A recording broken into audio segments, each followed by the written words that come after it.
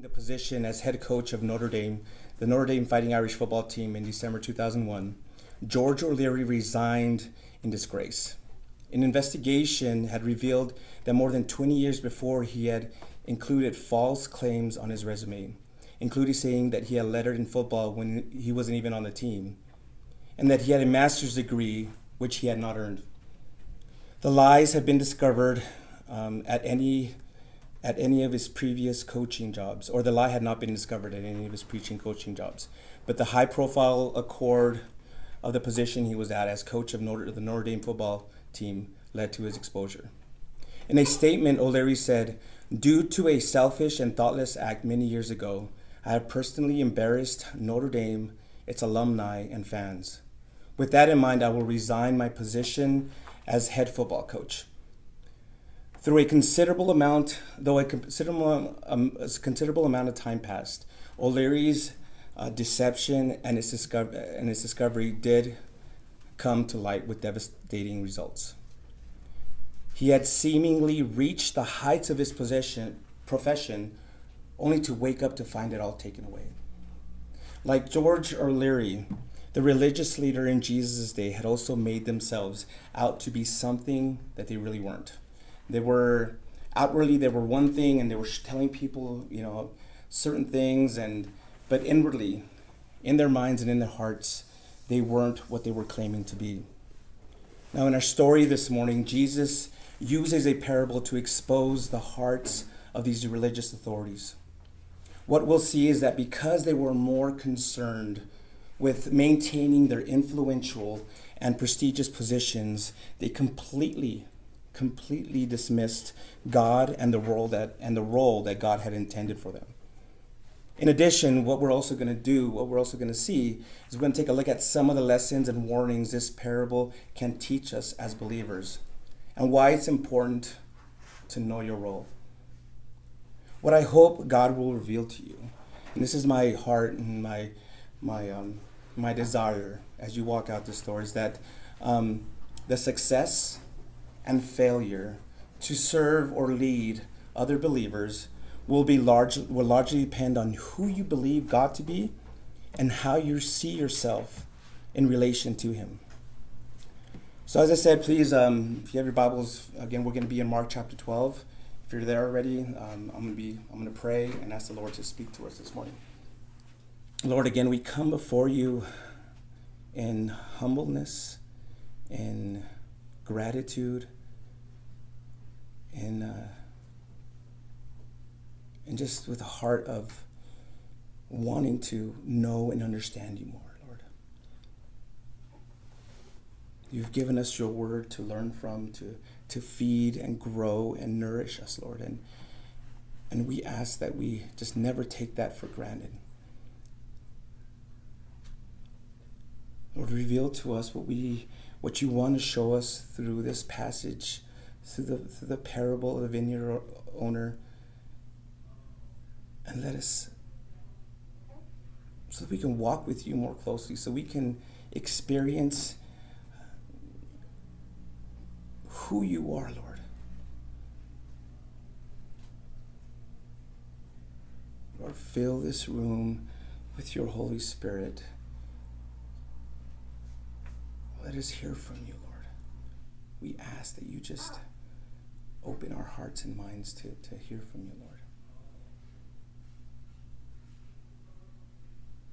Thank you, Lord, for your word. We pray these things in Jesus' name.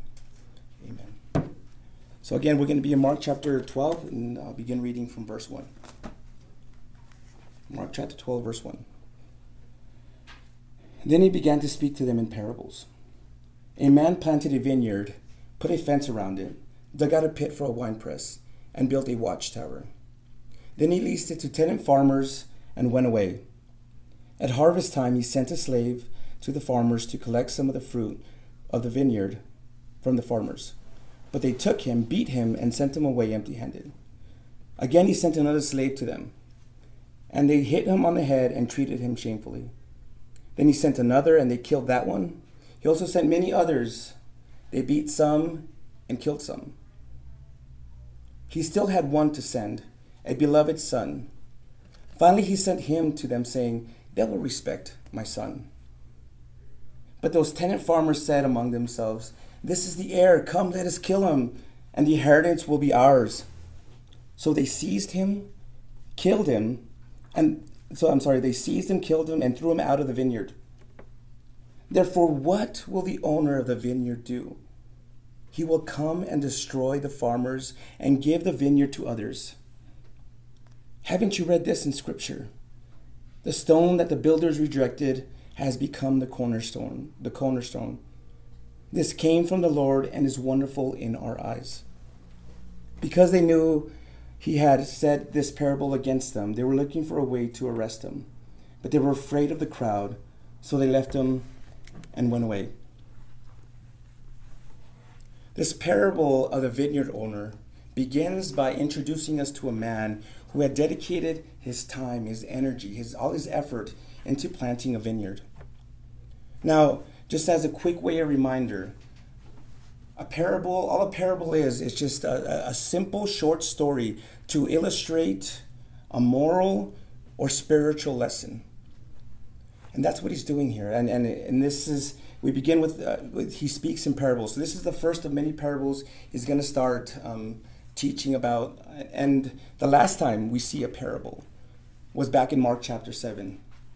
So here, again, with the next few lessons we're going to be talking about are some of the parables he teaches on. Now, from what it seems like in this particular parable, it seems like this man had done all the work. He bought the land. He prepared and toiled it. And he bought the land, prepared and toiled the soil. And then he also planted the grapeseed. He purchased the materials to make a fence. He built it and then put the fence around it. He then dug out a pit from a wine press. Now, I don't know if you knew this, but in these wine presses, these pits were usually made out of stone. And actually, I have an image here. I want to show you what it looks like. Here's the wine press. Here's typically what it would look like. You know, you have the again, it was usually rock hewn, open air system, and they would put the grapes in this section here, and they were pressed, trodden, and then actually this area here, and then there'd be, I guess, channels to be able to fill the vats or the jars with the wine. It would be fermented, and well, there's a simple explanation there. I'm not a big expert on how it's done, but I found this image and I thought it was interesting. So this pit wasn't just a simple dirt pit. It wasn't it's something easy to do. So there was definitely hard work, some time and effort in order to dig this pit for the wine press. And finally, he built a watchtower as a look out for those who wanted to steal from the vineyard, or animals who just wanted to come in, to sneak in and destroy that vineyard. So as you can tell, this wasn't an easy task. It was hard. There was a lot of effort put into it. But nonetheless, he did it. Nonetheless, this was what he poured himself completely into. And the interesting thing is, and as I was doing my research about the vineyard, and I guess it's something I didn't know, was that he still had to wait 3 full harvest seasons, 3 full years, to see if that planting, if that was a successful, if he was successful at it. I had to wait 3 years before there was any any grape on that vine, and if there was any fruit was being produced. Now, after all the work had been completed, we're told that he rented. Well, actually, leased is a little bit different than rented, but he leased this vineyard out to tenant farmers to take care of it, basically to maintain it, to watch over it, to maintain it. Now, again, just a quick explanation.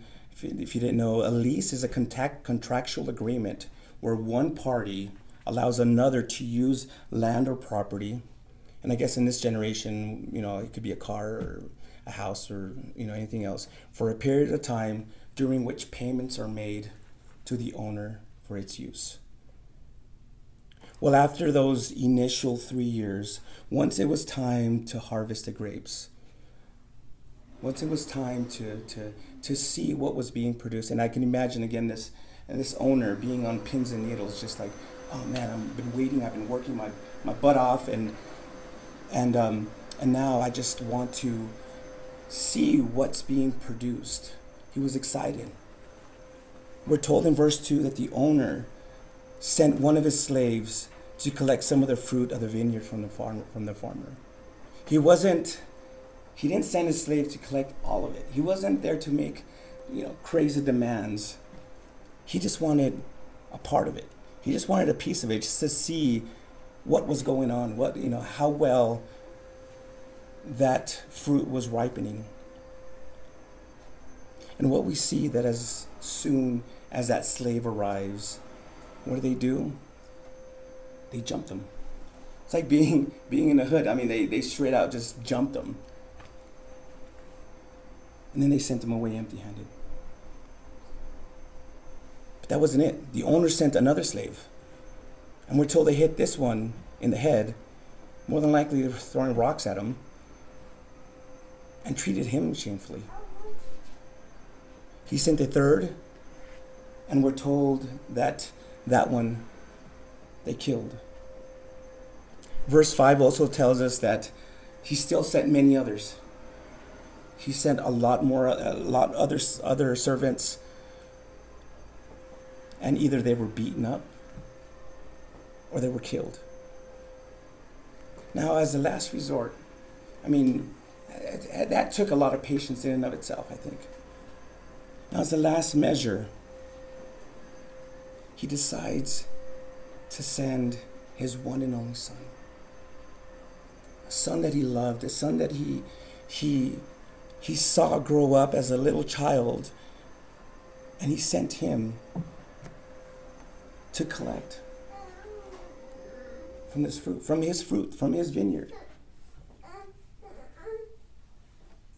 And, in his mind, he was thinking, man, I understand they may not have respected these slaves, these servants, but maybe, just maybe, they'll respect my son. But as we see in verse 7, these tenant farmers had other ideas. They had other plans. They were thinking to themselves, hey, if we just kill this son, he's not going to have anyone else to send. And his owner is just going to, he's going to give up trying. He's going to give up and just leave it to us. He's going to grow old or he's going to die. He's not going to have anyone to give it to, and he's just going to give it to us.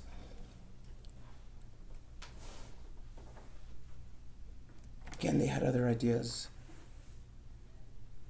In verse 8, it says that they killed the son and then threw his body outside the vineyard, just like a piece of trash, as if he was nothing.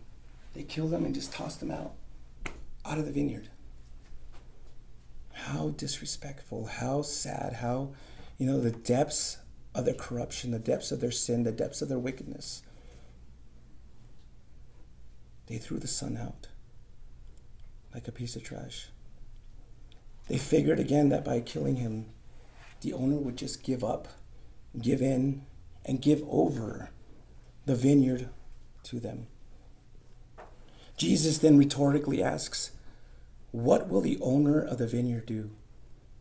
And then he answers, he will come and destroy the farmers and give the vineyard over to others. Then, using the words found in Psalm 118, verses 22 and 23, Jesus immediately changes the imagery to a stone that the builders rejected has become the cornerstone. Jesus continued, this came from the Lord and is wonderful in our eyes.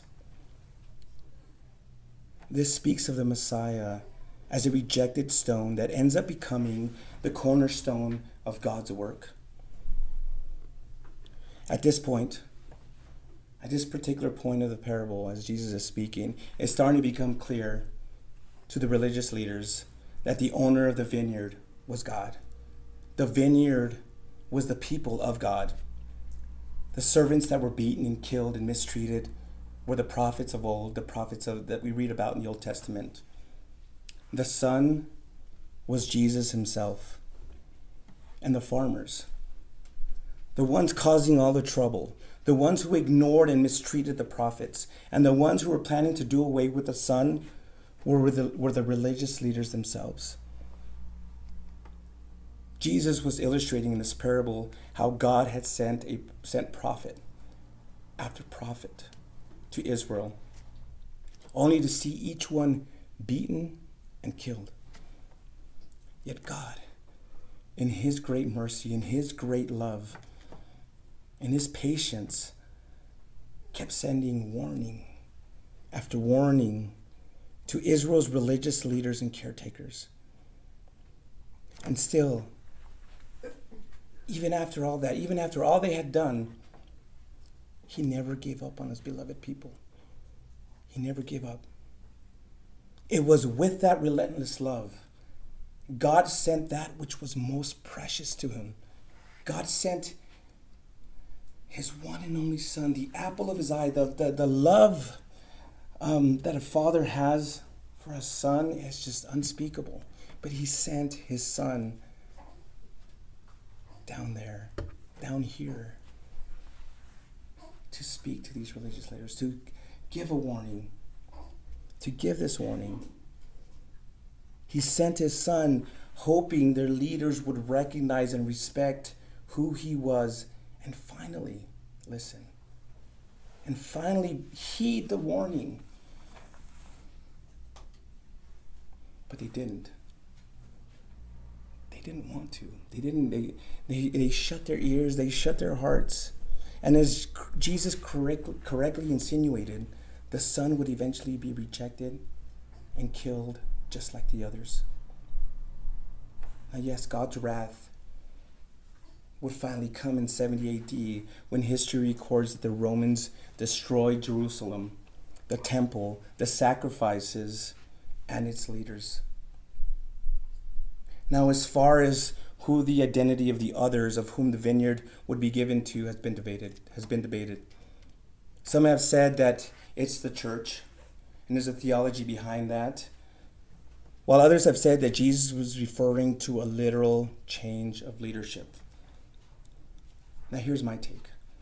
Because he was indirectly referring to and talking to the religious leaders, I'm inclined to believe that Jesus was saying that because of the rejection of the Messiah, leadership would change from the Sanhedrin, which were the religious leaders at that time, to the Jewish followers of Jesus Christ the Messiah. Now, I can't fully get into the reasons behind it, but on your own time, I recommend, I urge you to check out Romans 11, verses 1 through 6 to see what I'm talking about. Well, going back to our story, it was not obviously clear that the religious leaders, that Jesus was talking about them. That this parable Jesus was using this parable to indirectly shame them for their wickedness. This stirred within them a stronger desire to have him arrested. It just, that feeling that it just was boiling inside of them. Man, who does this guy think he is? And we covered that last week. Like, who does he think he is? Coming here and challenging us and talking about us and through these parables. So you can just sense and see that it was just boiling inside of them. Their actions to have Jesus arrested would continue to be dictated by their feelings, by what they were feeling inside, rather than on factual evidence. Now, having been in law enforcement, and it's you can't do things based on your own feelings. You got to have actual evidence to be able to arrest someone, to be able to prosecute someone.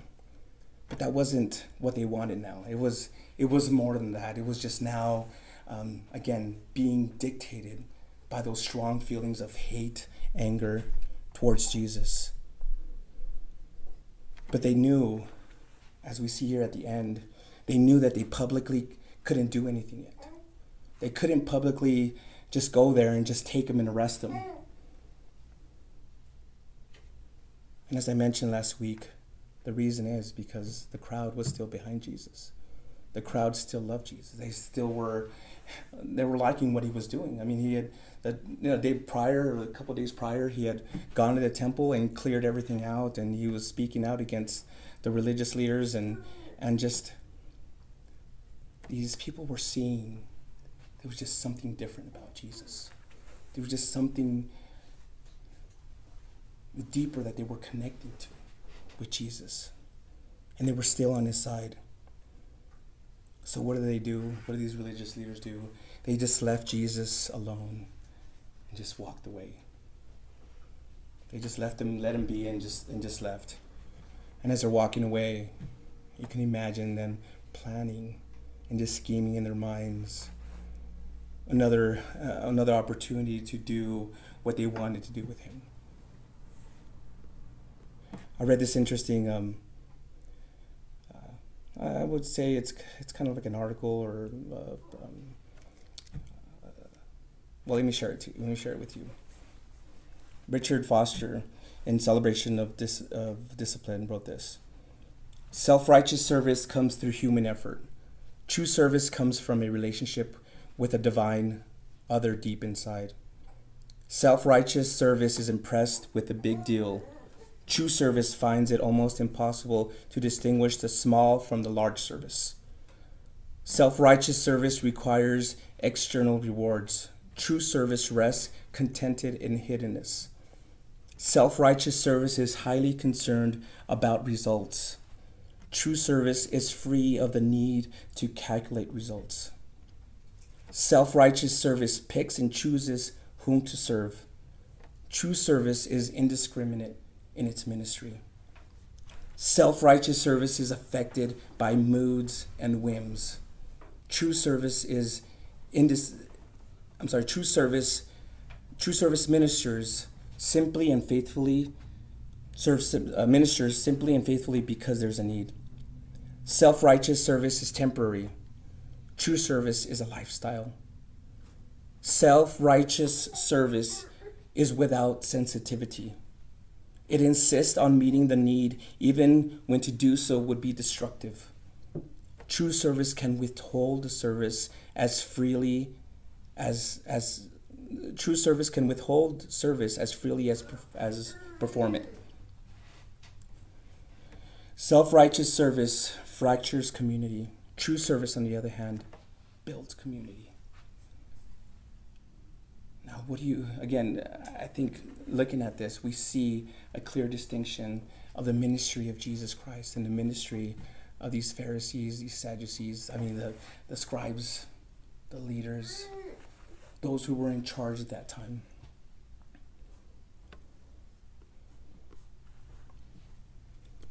But here's another question for you. What is so important about this parable that Jesus had to teach it? And what can we, as believers, learn from it? Well, whenever Jesus witnessed blatant sin, he didn't hesitate to call attention to it. Now, with ordinary people, he was gentle, he was compassionate, he was tender, he was caring. However, towards the religious authorities, toward those who were in charge, he pulled no punches. He said it he basically said it as it is. He wasn't afraid to call them out in their hypocrisy and in their wickedness. So why was it necessary? It was necessary for Jesus to teach this parable because Israel's leaders had failed to meet the requirements God had established for them. You see, they were supposed to be directing, exemplifying, and instructing the people on who God is and what he desires for them. They were supposed to be the priests of God's people, showing them who God is, teaching them, not just to the people of Israel, but to the people of the world. we're supposed to be examples of who God is.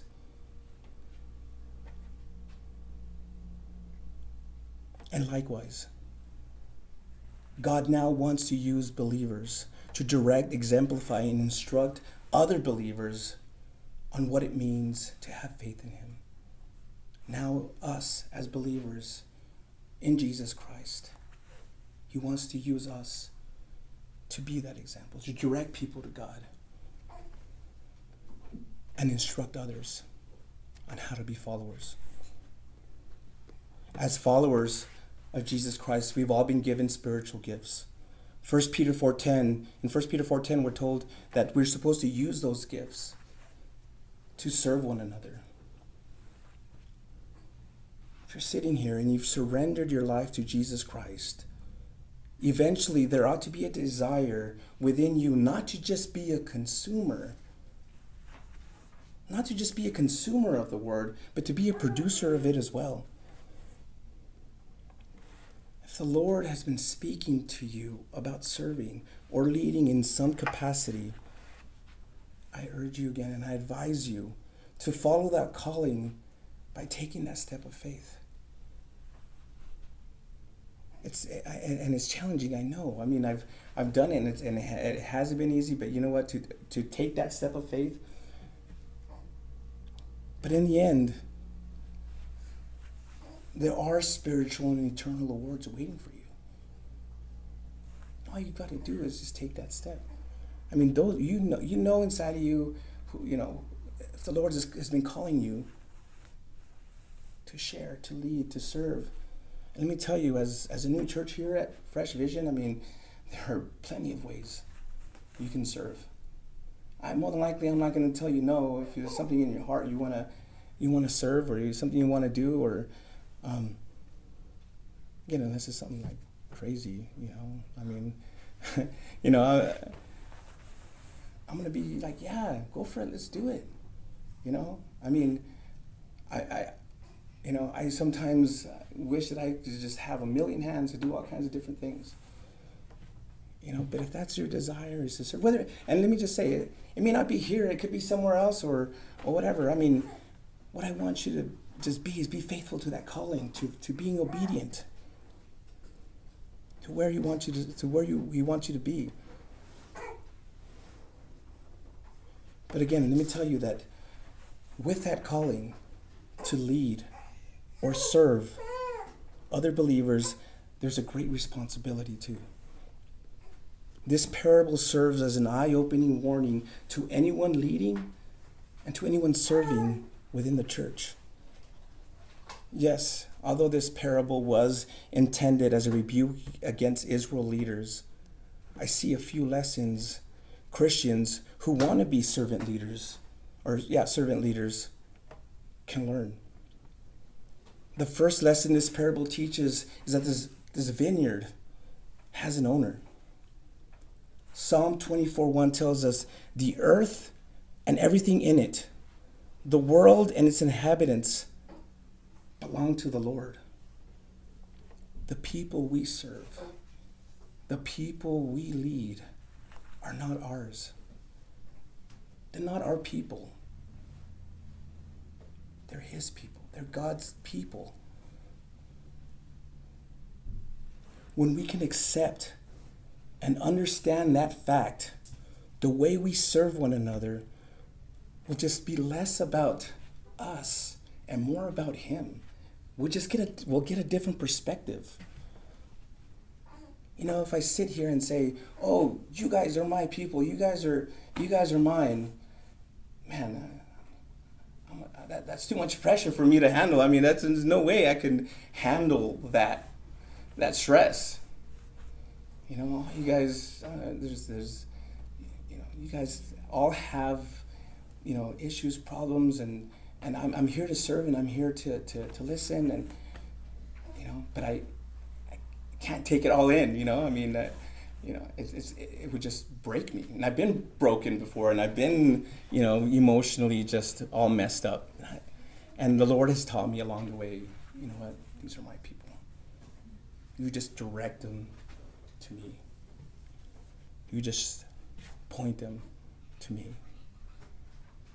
Remind them that there's hope. Remind them that there is something to look forward to. Thus, the second lesson this parable teaches is that God has already done all the work. Let me put it this way. Believers have been purchased already by the blood of Jesus. God continually prepares, toils, and plants his seed in the hearts of believers with his word. He's built a spiritual fence around our hearts with the knowledge he gives, with the wisdom that he gives us. He's dug out a pit to collect the good juice that comes from the fruit of our self-sacrificial labor. And the Holy Spirit acts as a watchtower to protect his precious vineyard from anything or anyone that wants to come in to steal and destroy it. If he calls you to lead, all he wants for you is to maintain, care, and watch over his vineyard until he comes back. The third lesson this parable teaches is that God is patient.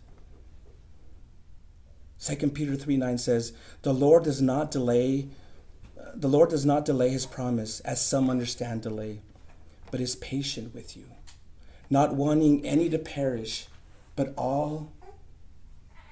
for all to come to repentance.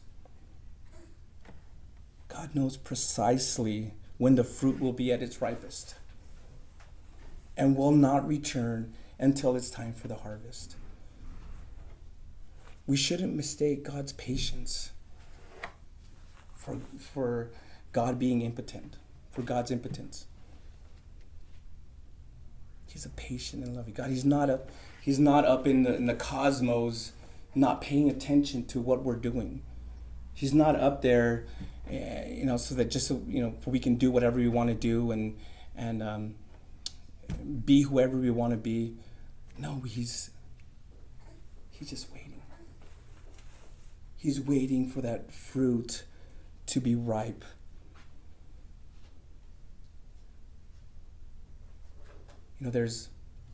I believe that before he comes back and takes us home, he is waiting for that last person. And Scripture tells us is indication to that he's waiting just for that last grape to ripen. And when that last grape ripens, man, he will come back for the harvest. According to Acts 1:7, it's not for us to know, though. It's not for us to know and to figure out when that's going to be. Our job is to be responsible for what he appointed for us to take care of. And the fourth lesson, and I kind of mentioned it in the third one, the fourth lesson that this parable teaches is that God will return and reap. We have a picture of what this will look like in Revelation 14, verses 14 through 16. And it says, There I looked, and there was a white cloud, and the one like the Son of Man was seated on the cloud, with a gold crown on his head and a sharp sickle in his hand. Another angel came out of the sanctuary, crying out in a loud voice to the one who was seated on the cloud, Use your sickle and reap, for the time to reap has come, since the harvest of the earth is ripe. So the one seated on the cloud swung his sickle over the earth, and the earth was harvested. Let me ask you, during that harvest, if he was to harvest right now, will he find you as wise and faithful caretakers? Or will he find you to be like those untrustworthy, wicked farmers? The answer to those questions depends on the faith and hope you have in God, and whether you can patiently endure, whether you can just have that patience to endure the trials, the hardships, until he comes back. In Lamentations chapter 3, verses 25 and 26, it says, the Lord is good to those who wait. The Lord is good for those who wait for him. To the person who seeks him, it is good to wait quietly for deliverance from the Lord. Yes, there will be challenges in ministry, but there are many blessings as well. I can't tell you how many times I've cried out to the Lord, Lord, can you please hurry? Can you please hurry up and I'm tired. And I don't think I can do this anymore. I don't think I have the strength anymore to continue the work that you've asked me to do. And I've said that with tears in my eyes, and I've said that with frustration. But when all the whining and complaining is done, because we whine. That's basically we are whining during those times. And again, we have a Father who just is amazing. He just listens to that whining. He'll never be like that friend who's like, okay, stop it, cut it out. He hears that whining and he hears that complaining. But when that complaining ends, God has a way of reminding me of why he chose me. He always surprises me, and he always just says, hey, look what's going on there. And I'm like, oh, man. And I start feeling convicted for the whining and the complaining. But he reminds me of why he chose me. And it's during those reminders that I find the strength to faithfully continue with the work he specifically called me to do. Now, if you've been in ministry for a long period of time, or even just a short period of time, and you've seen God work, you know what I'm talking about. Some of you may be feeling that call from the Lord to join or start a ministry, to be part of a ministry, to lead maybe others in discipleship, into a Bible study, into maybe leading a group to go into, food pantry, collect, whatever it may be, to serve, to lead. Some of you may be having that feeling, that pull, that call from the Lord. Let me remind you what an actor said in a now famous viral video. And I'm going to try to do my best to do my impersonation. But he says, what are you waiting for? Just do it! You know what I'm talking about. You've seen that viral video. I mean, one way or another. That's what I'm trying to tell you is just, what are you waiting for? Just do it. Just go out there and just serve. Don't be scared. It's just as worse to reject God's call on your life because you fear, because you're scared, because you don't know what's going to happen, than being untrustworthy at it. Than to do it and just say, and just disregard and just fail at it and be untrustworthy at what he's called you to do. But let me tell you, from personal experience, if you take that step of faith and keep your eyes fixated on Jesus, you'll soon discover that all you are is just a hammer in his hand, and that God is doing all the work. You're just an instrument. He's the one that's pounding on those nails. He's the one who's doing the chiseling. We're just the instrument. He's doing all the work. The problem with the religious leaders was that their assumptions about the nature and character of the vineyard owner. For centuries, for thousands of years, they had failed to recognize who they were and what their role was and why they were supposed to do it. time after time, warning after warning. We read in the Old Testament how they beat and killed those who tried to remind them, those who tried to warn, those who tried to tell them, turn back from your ways, repent, turn back to the Lord. And they would for a little while, but eventually they started serving other gods, and then they would do wicked things, and the Lord would send somebody else, because he was just so patient with his people. Whether it was these religious leaders that Jesus was dealing with, or the leaders prior to him, all they could see was was how valuable the fruit was, how valuable the fruit of the vineyard was, and they were willing to do anything, go to any measure to hold on, to keep that fruit for themselves.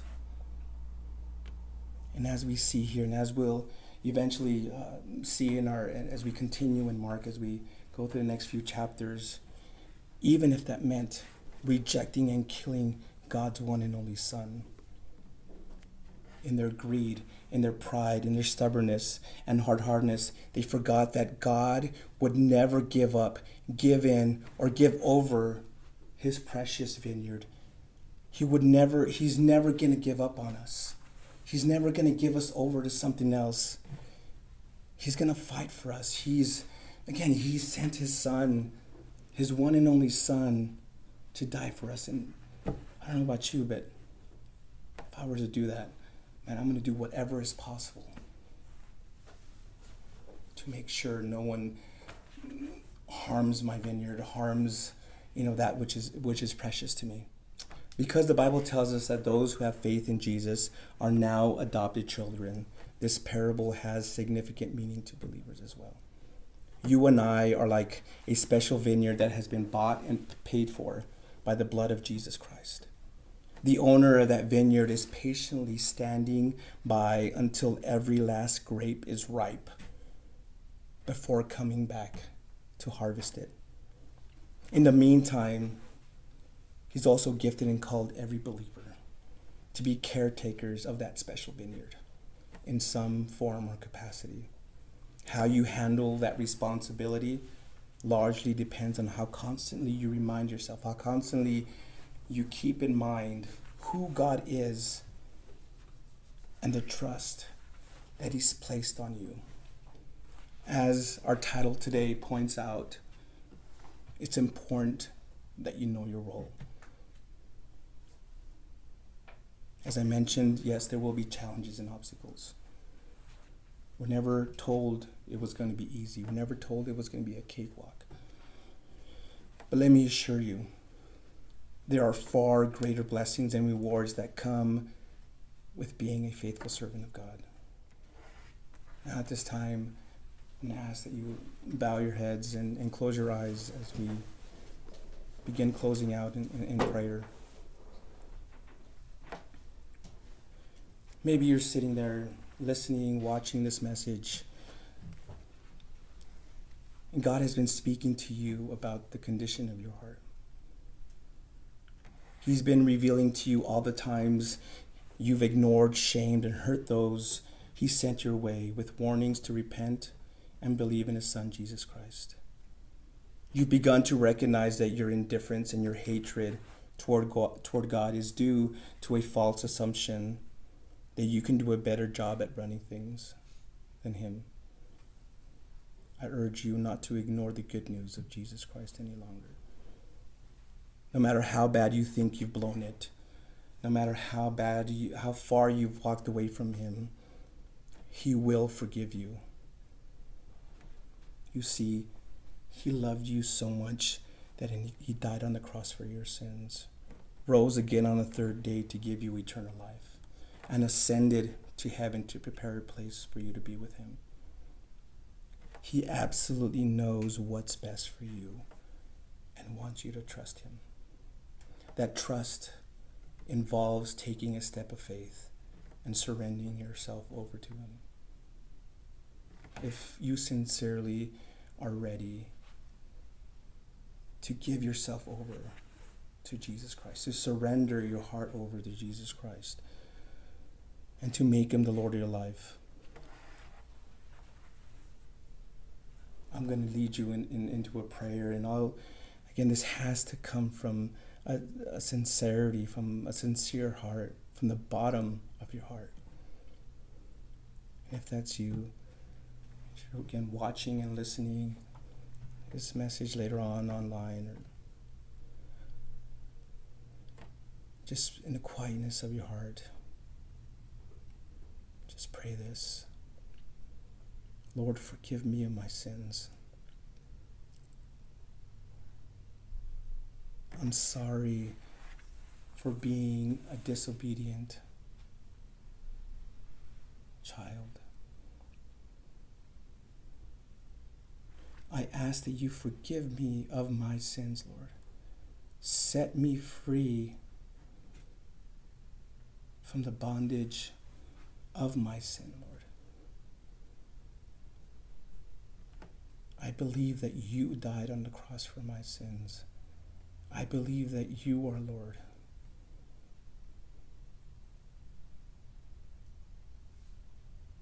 Lord, I accept your forgiveness.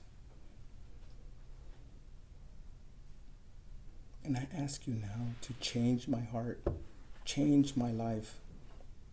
Fill me with your Holy Spirit. Help me to walk with you for the rest of my life.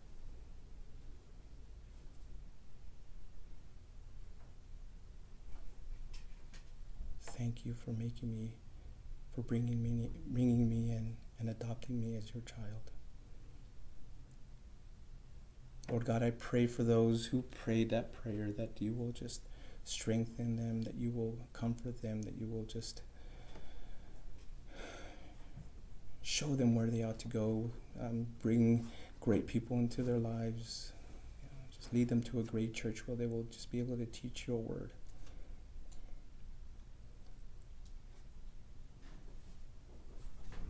Build them up into the people that you've called them to be, Lord. And again, just bring great people into their lives as well. Lord, I pray for everyone that's in this room right now, and I ask that you also fill them with your Spirit, Lord. If they're feeling weak, if they're feeling discouraged, if they're feeling anger, if they're feeling joyful, Lord, whatever it may be, just fill them with an overflowing abundance of your Holy Spirit.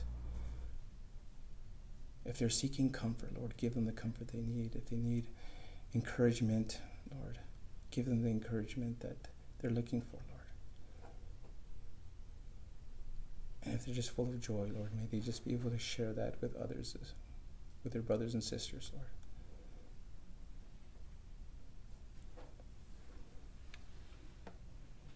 May everyone here be the salt and light in their homes, in their schools, in their communities, wherever they may be, Lord.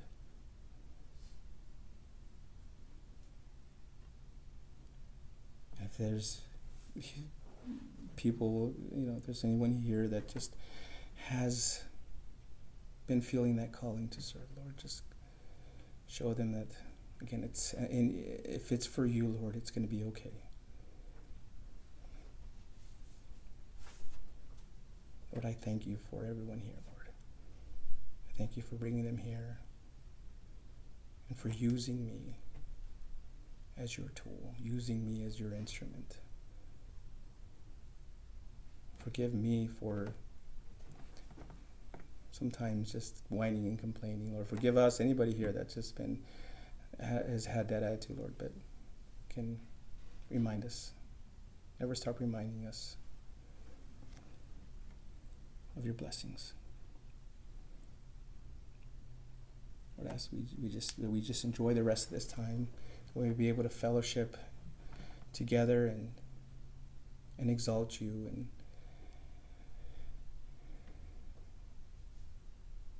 Lord, bless everyone's week, Lord.